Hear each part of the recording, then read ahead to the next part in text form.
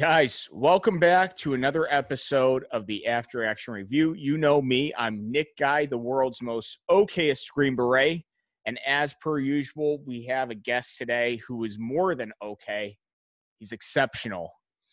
Mr. George Haught is joining us, and he serves in what is unfortunately a bygone era. We as a nation tend to forget about the Vietnam War. It's still very much in our lexicon, in our textbooks and things like that, but we really did these men and women a disservice when they came home. And because of that, I don't think their stories were ever properly told and documented. So we're going to try to begin to rectify that by hearing a couple of veteran stories from Vietnam. Mr. Haught famously participated in the Battle of Hue City, and he has an incredible story to tell. Sir, thank you so much for coming on. Thank you. So, real quick, just so that the audience knows, you were in the Marine Corps for 3 years, correct? Correct. Okay, 67 to 70, and and what was your MOS? 0351. Okay, and for the non-Marines watching, what is that? That is an anti-assaultsman, which I was qualified with the machine gun, a 106 recoilless rifle, flamethrower. Oh, man. Yeah. Two of them I never used, so. Okay. And a 3.5 rocket launcher, which I did get to use in Hue City. Okay. So real quick, before we go into your story, I have to know, because definitely a bygone era, flamethrowers. I mean, how awesome was shooting one of those? Because I'd imagine that would be pretty cool and unique experience. I mean, was there like a lot of heat coming back from you? Oh yeah, you definitely had to make sure which way the wind was blowing. Yeah, the consequences are a little more grievous than just pissing into the wind, right? Yes. You could roast your chestnuts real quick. Oh, man. So definitely a bygone era, like I said, but because of that, I think we have really missed out on documenting and listening to the veterans of those times' story. So I just want you to kick it off right from the beginning. And your story begins with the infill into Hue City, correct? Correct. Okay. Going into Hue, we had absolutely no idea what we were getting into. We supposed to ground our gear, get on the trucks, and 12 hours we'd be back to pick up our stuff. 12 hours ended up turning into 31 days. We got into the city, started taking fire, started taking a tremendous amount of fire. We hopped off of the trucks, started returning fire.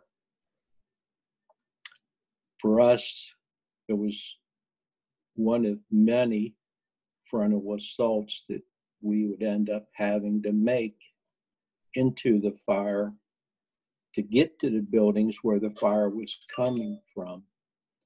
And as we were advancing across the street, on my right flank, there was a ARVN tank, a South Vietnamese tank, that had been taken out probably by a recoilless rifle.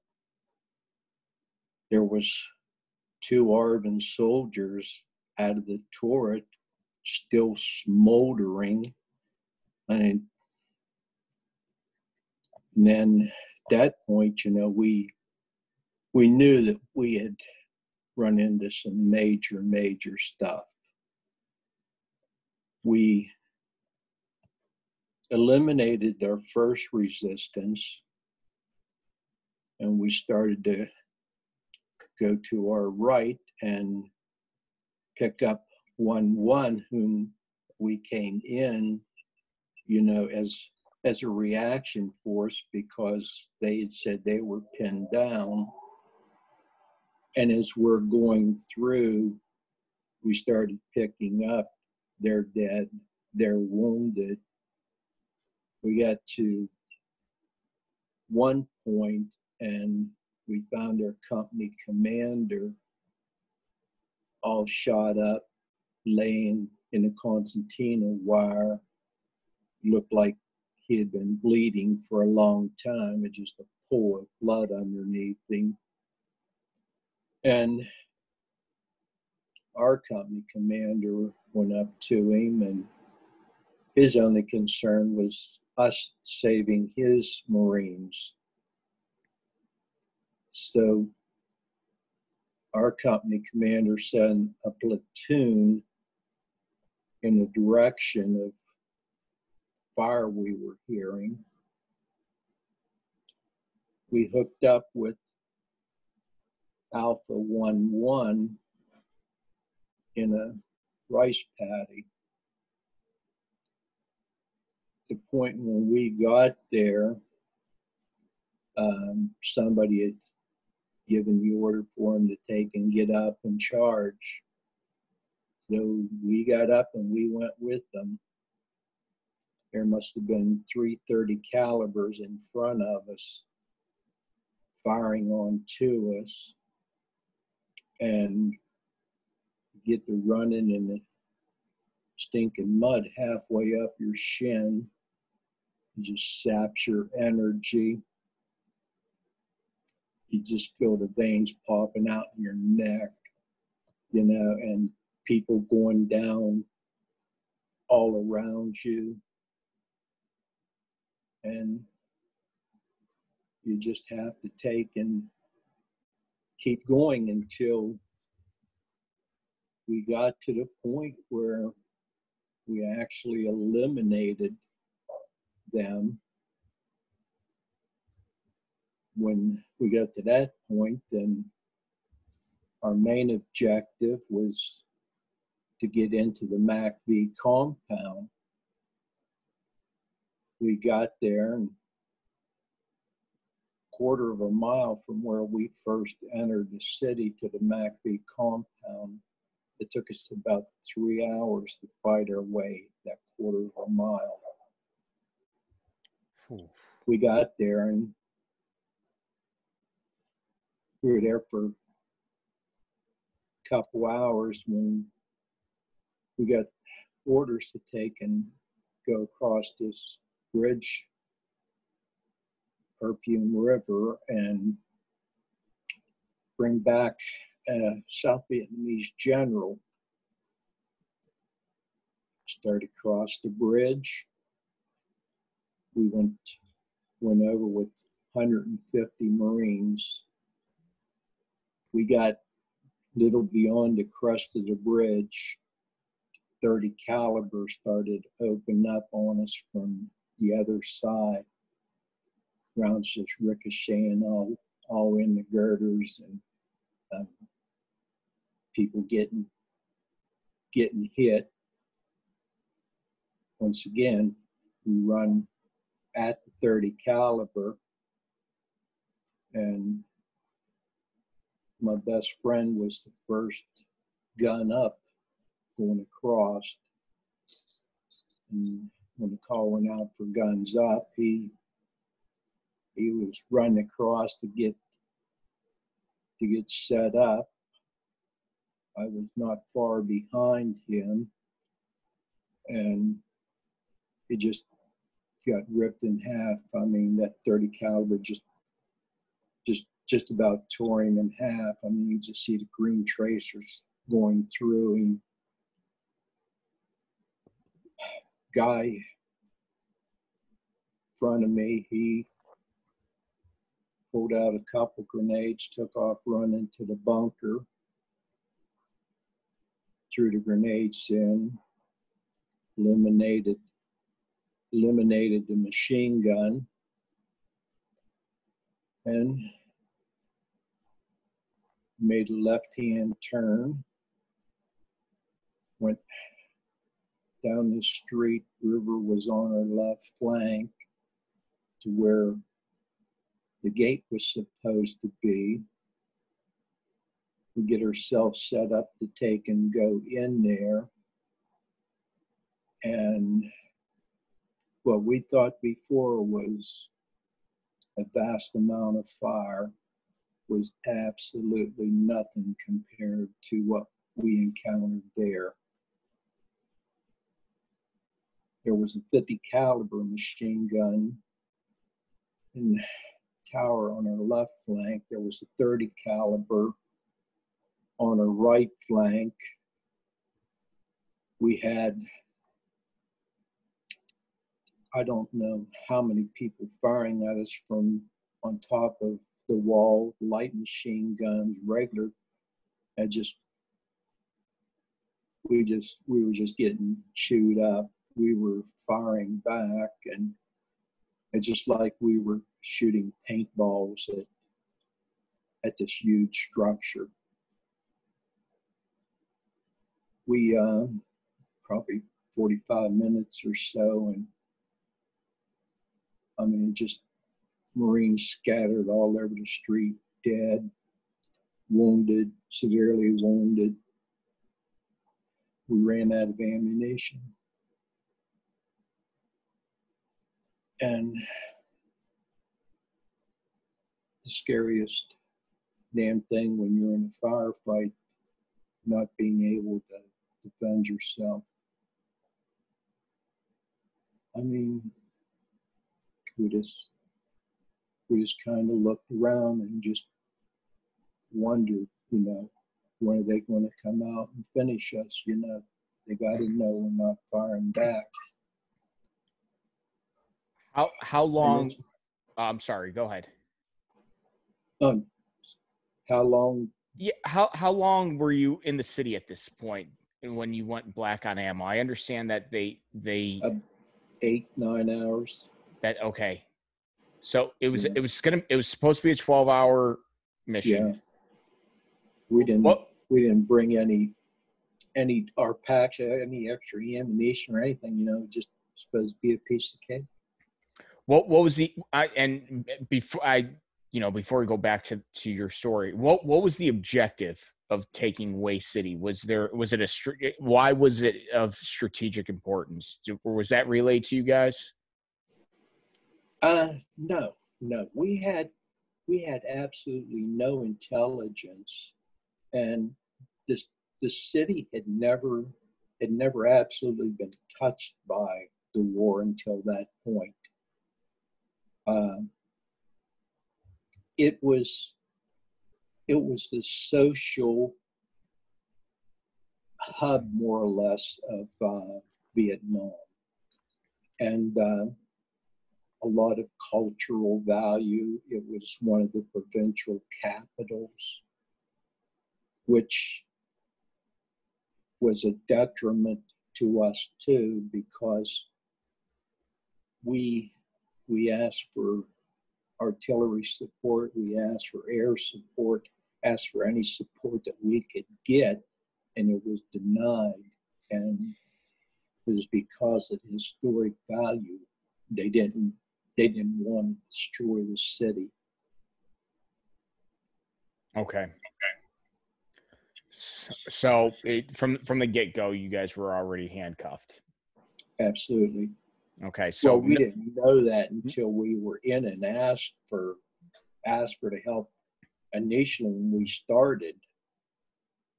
You know, we first come under fire, and I don't know if Alpha 11 had asked for any support other than us getting sent there. Wow. Yeah. All right. So Murphy's already at work, just 8-9 hours in. All right. So I didn't mean to interrupt you. I kind of had those questions in the back of my mind. So you guys, 8-9 hours into this op, and you're black on ammo. I mean, what are you guys doing next? Well, sitting there wondering how you're going to die. Good God. You know, 19 years old, and that's your thinking. You know, how are you going to die? I mean, I had a 45. You know, maybe 20 rounds of ammunition. You know, but yeah, and fortunately, someone come from the other side at a truck, one of the 6.5s, and there was a 50 caliber on it, and he started opening up on the wall, diverted their attention enough that we could grab our dead, our wounded, and get the hell out of there. We lost a third of our company. Yeah. And the guy to come across had actually disobeyed an order. They were told to stand down. The guys in the truck with the 50? Yeah. They were told to stand down. They were told to stand down. He was a gunny, and he wasn't having that.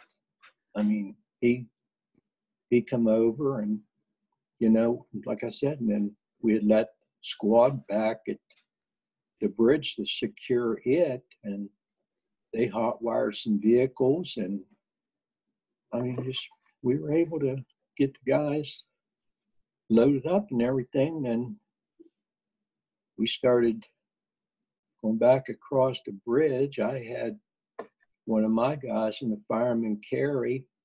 He had been shot 5 times, and we're probably halfway across the bridge, and they opened up with a recoilless rifle and hit one of the abutments. The damn bridge started shaking. We thought we was all going to go in the river. You know, fortunately, made it. And then we got back, and we got re-ammoed and everything in the MACB compound. And then we were supposed to go out at 2000 to pick up some CIA agents that were stuck there, or civilian operatives as they referred to them. And about 1930, the North Vietnamese did us the favor and started opening up on the compound. So we ended up fighting out of the compound that night into the next morning.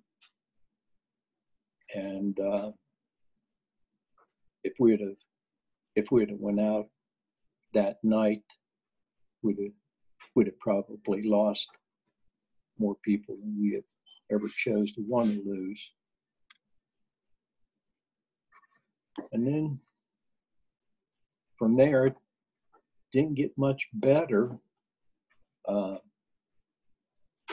We had certain objectives, and our first objective was the university, which was 200 yards, 2 football fields away from the MACB compound. It took us 3 days to take and get to the university, fighting across the streets.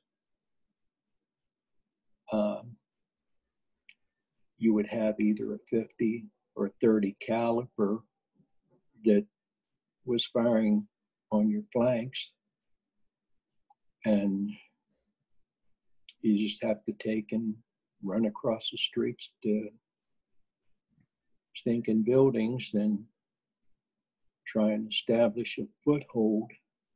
We were running 4-man teams and go as far as you could until you ended up having to take and pick up. You guys got wounded or got killed and get them back, and then the next team done the same thing. Was just totally unreal. And then we finally got to the university, and it's a big open courtyard, and it was one way in through the courtyard, and it was probably, well, the university was a city block, and within that courtyard you could see the dead civilians laying all through it. There was benches and little trees. We had to take and sprint across this courtyard to, our points of entry. And they done the normal. They threw smoke. We took off, 50 caliber in the tower down at the other end, started opening up. You could hear the Marines getting hit, crying out. You could hear the stuff around you just blowing up. You could hear the rounds as they exploded by you. Didn't crack like a regular round. They exploded by you. I got to my entry point. I had 3-man team and a 4-man fire team. I took 60 and opened up on the glass doors, blew the glass out of them. We run right in. As soon as I got in, I had 4 NVA coming at me. I opened up and killed them. Make a right to go down the corridor to start our sweep through. 6 more come down the hallway at me. I opened up and I killed them. I had a bunch of shit in me. My A gunner got grazed on one shoulder and right on the inner thigh. And then from there it was just going through room by room in the university and clearing it out, much like the guys in Fallujah had to do with the city. And after you're in a building for a while and you're engaged in these firefights that just seem to go on and on,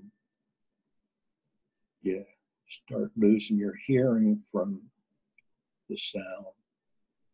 The gun smoke just gets up in your nose and your eyes and feels like your nose is on fire. And then you just persevere through it. Took us 12 hours to take and clear out the university. They figured that we killed somewhere close to 1,000 NVA. I think we lost 35, 40 Marines, not counting the wounded. And it just nightmarish because you're in such close quarters and you can't communicate.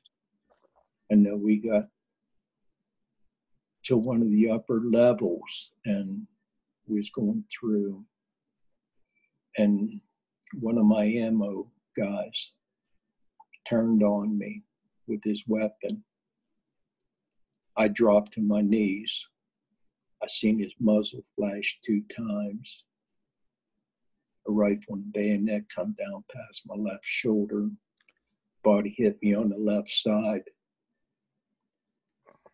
I jumped up, but there wasn't left anything of him. He put 2 rounds right in his head. I mean, it just, there's nothing you can do but look at him, and then you have to move on. I mean, it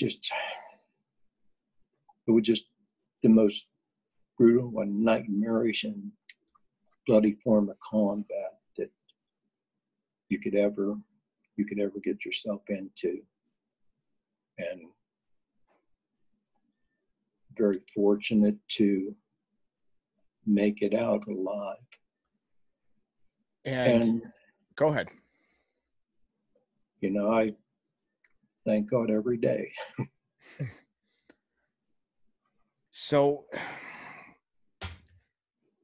if I'm doing the math correctly, this is all within the first 96 hours of the Battle of Hue City. Yeah. So first day, initial contact, no intel saying that the NVA had dug in. And it sounds like they did from their perspective, an incredible job of developing things like overlapping fields of fire, establishing kill boxes. Like they were ready for you guys in the city. Well, I didn't know it then, but they mocked up the battle. They had every building plotted. And, they had people within the city already, to implement the plan. And when we went in with Alpha and with my company, Gulf 25, it was a total of about 300 Marines. There was a reinforced division within the city. They had 2 regiments in reserve in the hills.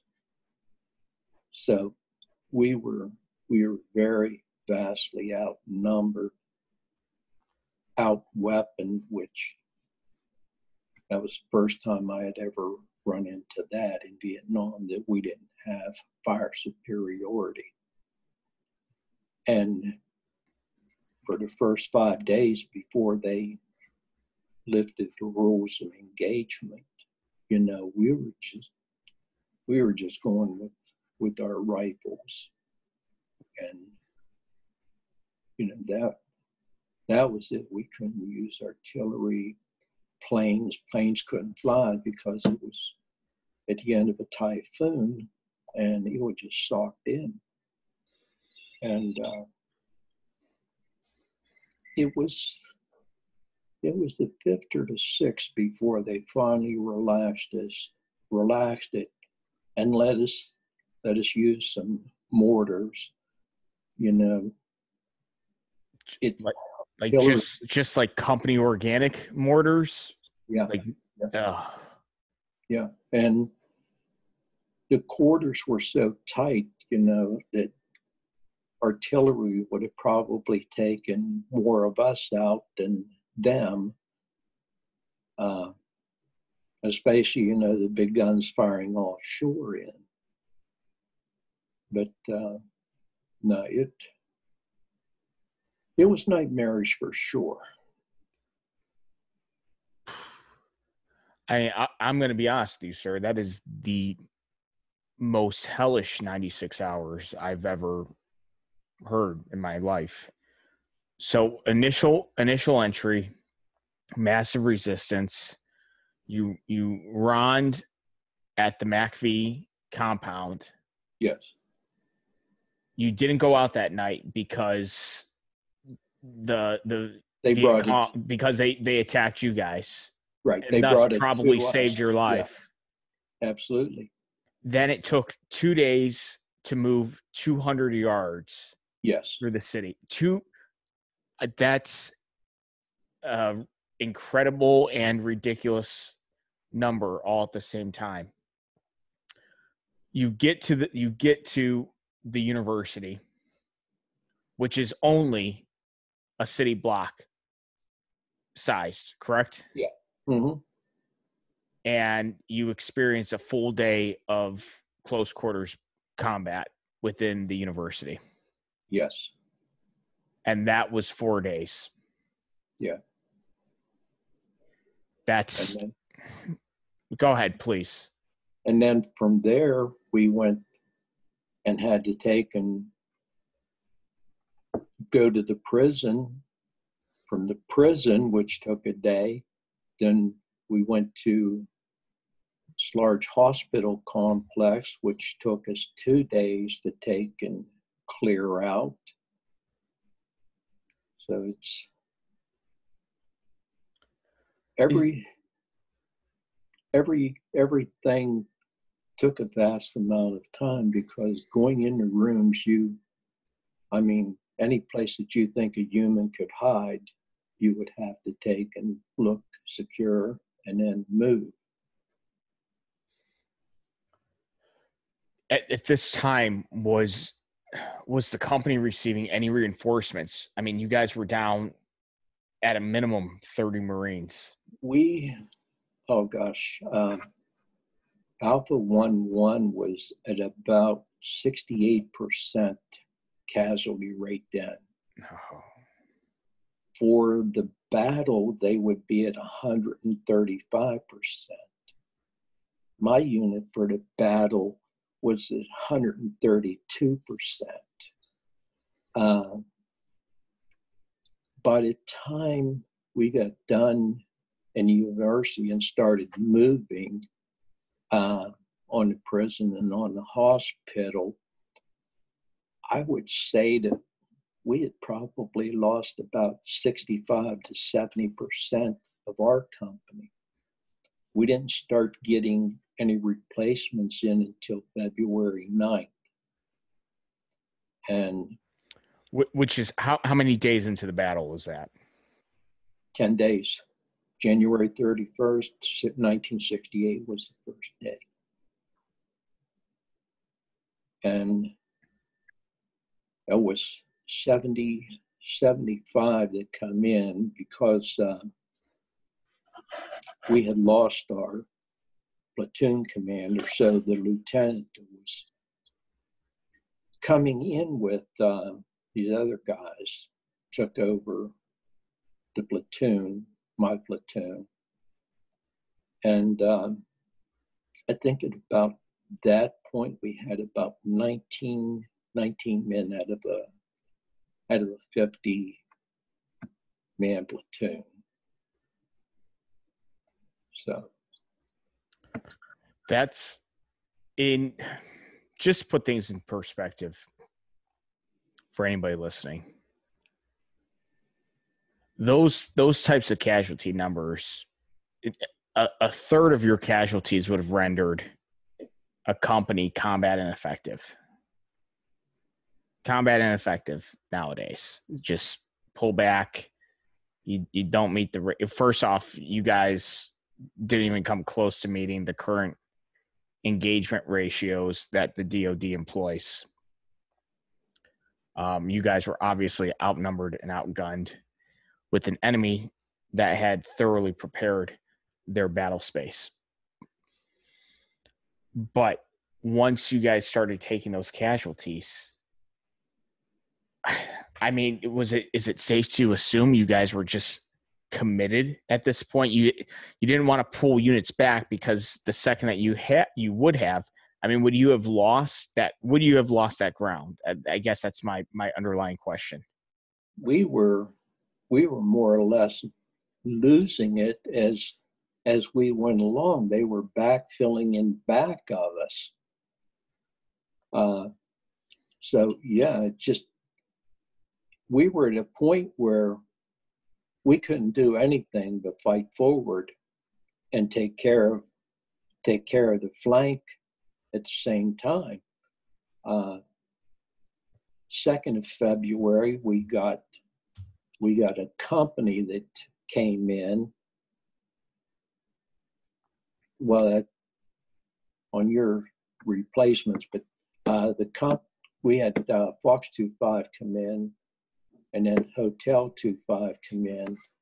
And by the time they come in with the full companies, we probably had 450, 500 Marines on the ground there.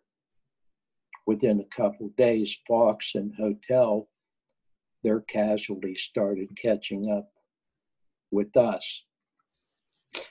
And they went through in the Hotel, well, Golf and Hotel companies were the ones that were responsible for the university. And it just, you fought for your survival. You fought, for the Marine on your left and on your right. And you just fought through, you really didn't give much thought to it other than, don't let me be next. Ethos kind of goes out the window. Isn't it funny how that happens? Yeah. Ethos leaves. It's fleeting. But what replaces it is it's you and the guy to the left and right of you. Yeah. That being said,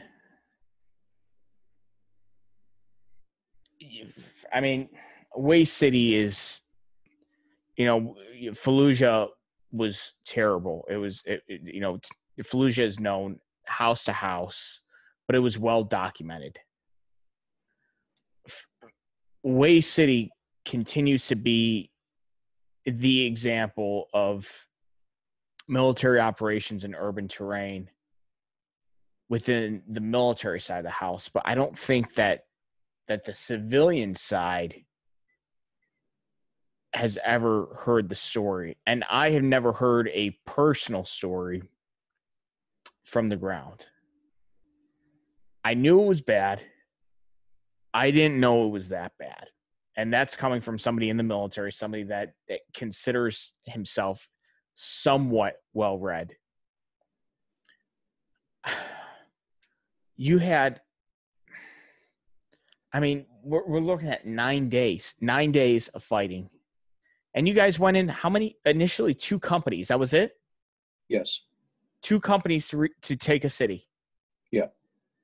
Why wasn't intelligence? Did Intel drop the ball? Was it a command failure of sending like an entire battalion to take a city that was obviously reinforced? I know you're speculating, but what do you think happened there? There was no intelligence, and which is strange in itself because, I've studied this thing every which way since, I got home. And it was the whole country. It wasn't just Hue City, every big city, every little small hamlet. But Hue was their key. They thought that if they took and controlled Hue and they bled us to death, that it would turn the people into their favorite and suppress the invaders. And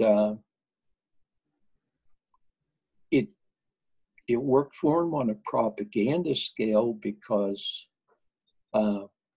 with what was coming back to the people in the United States, on tapes at the dinner hour, showing all the carnage, showing, bodies of Americans laying in the street, seeing pools of blood, seeing civilians around dead, the enemy dead.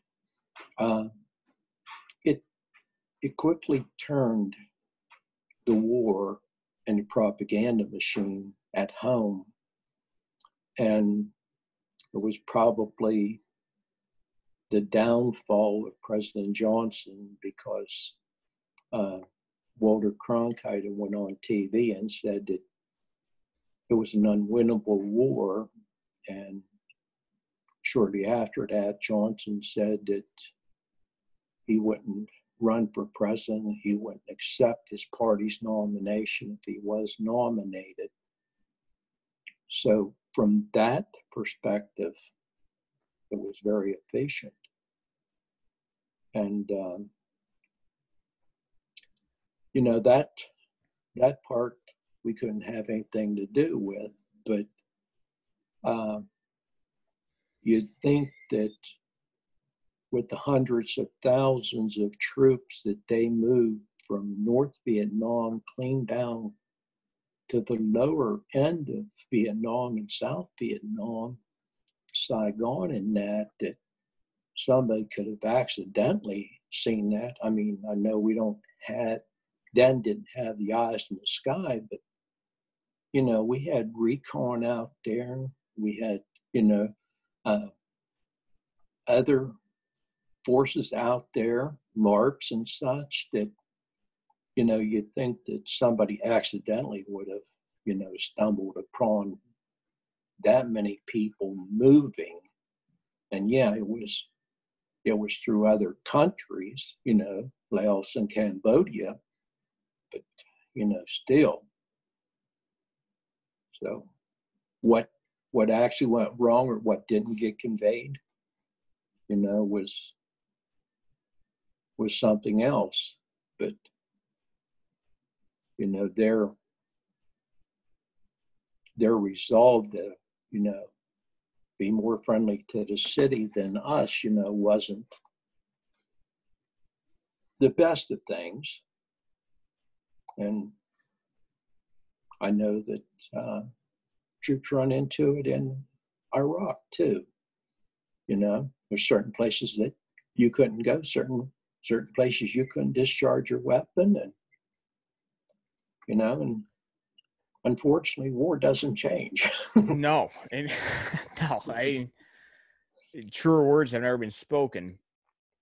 But I think Hue City kind of stands alone, just because it was just two companies. Operation Phantom Fury was a massive operation, and it's rare nowadays, you know, that those massive urban campaigns. That wasn't even my war. My war came later. It was Syria. It wasn't really an urban environment. So it kind of it maintains, I don't want to say a novel status, but it maintains a unique status. Urban combat is nasty. Everybody knows that. You know, we've all read the accounts from Fallujah. We've all read the accounts from Baghdad. But Hue, I think, because there's still a lot of mystery surrounding it, and it's not because nobody has recorded it, it just hasn't been properly conveyed, which was the whole reason I wanted you on here, was because, you know, that's an incredible story. That's a totally unique story. I mean, the invasion of the city started with two companies, and both companies lost half of their men. You know, who is going to tell that story other than you? Like, that's where we are in coverage of that period of time.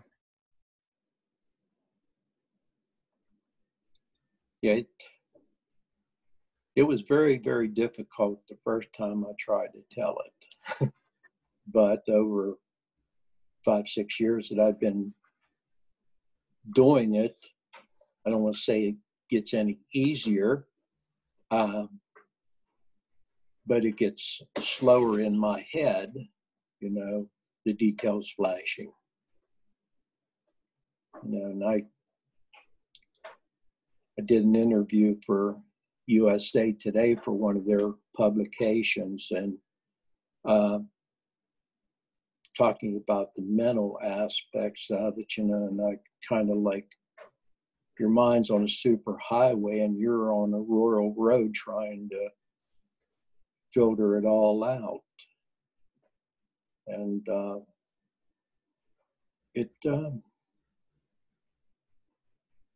that process is slowed down, you know. I mean, the pictures, the memories, and that are there and always going to be there. And, you know, just, I probably survived to take and do this. You know, that's the only thing that I could ever think of, because it wasn't that I was any bigger, stronger, faster, or smarter than anybody else. But somebody watched over me. Oh, somebody had to tell the story. Yeah. I mean, it's as simple as that. And there aren't that many of us left now. No, that's why this is so important.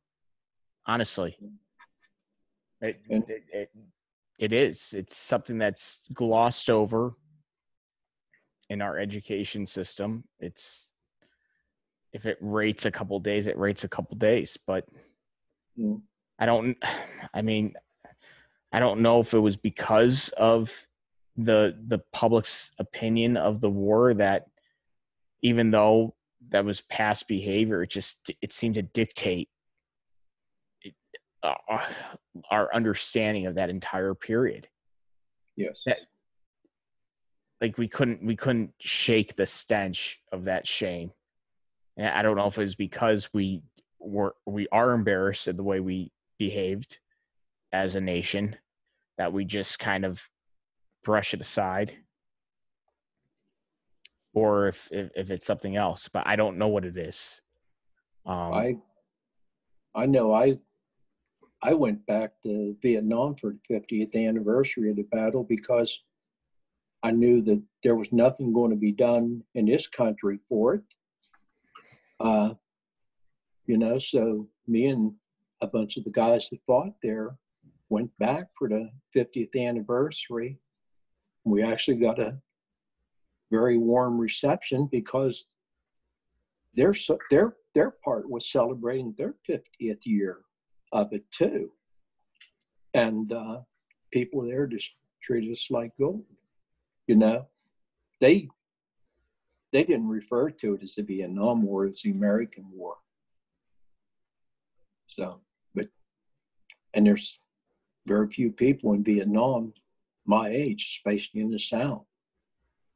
You know, either when communists took over and they killed them, interned them, or whatever, but you see very, very few people in their 70s until you get up north in Hanoi and that.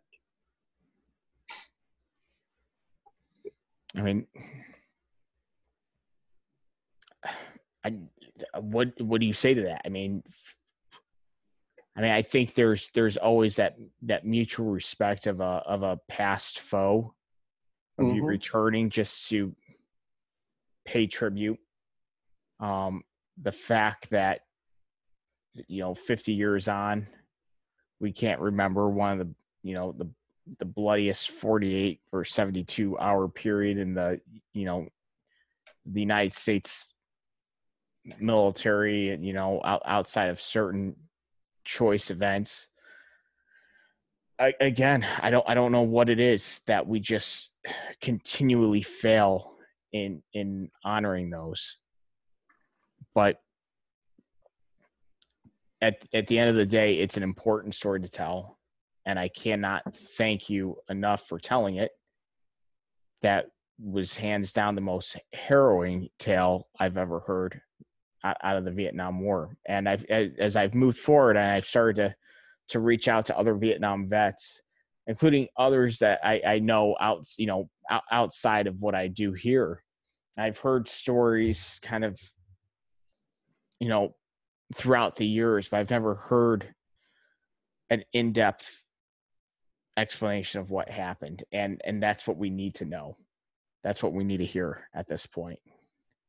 So I cannot thank you enough, because you're not only you're doing us a service, but you're doing the Marines who died in Hue City a huge service. Thank you. Thank you. It's great being on with you. It was. Mr. Haught, I cannot thank you enough for coming on. I can't thank you enough for sharing that story. And if I could say one thing, I would say welcome home. Thank you. Take care, sir. Thank you.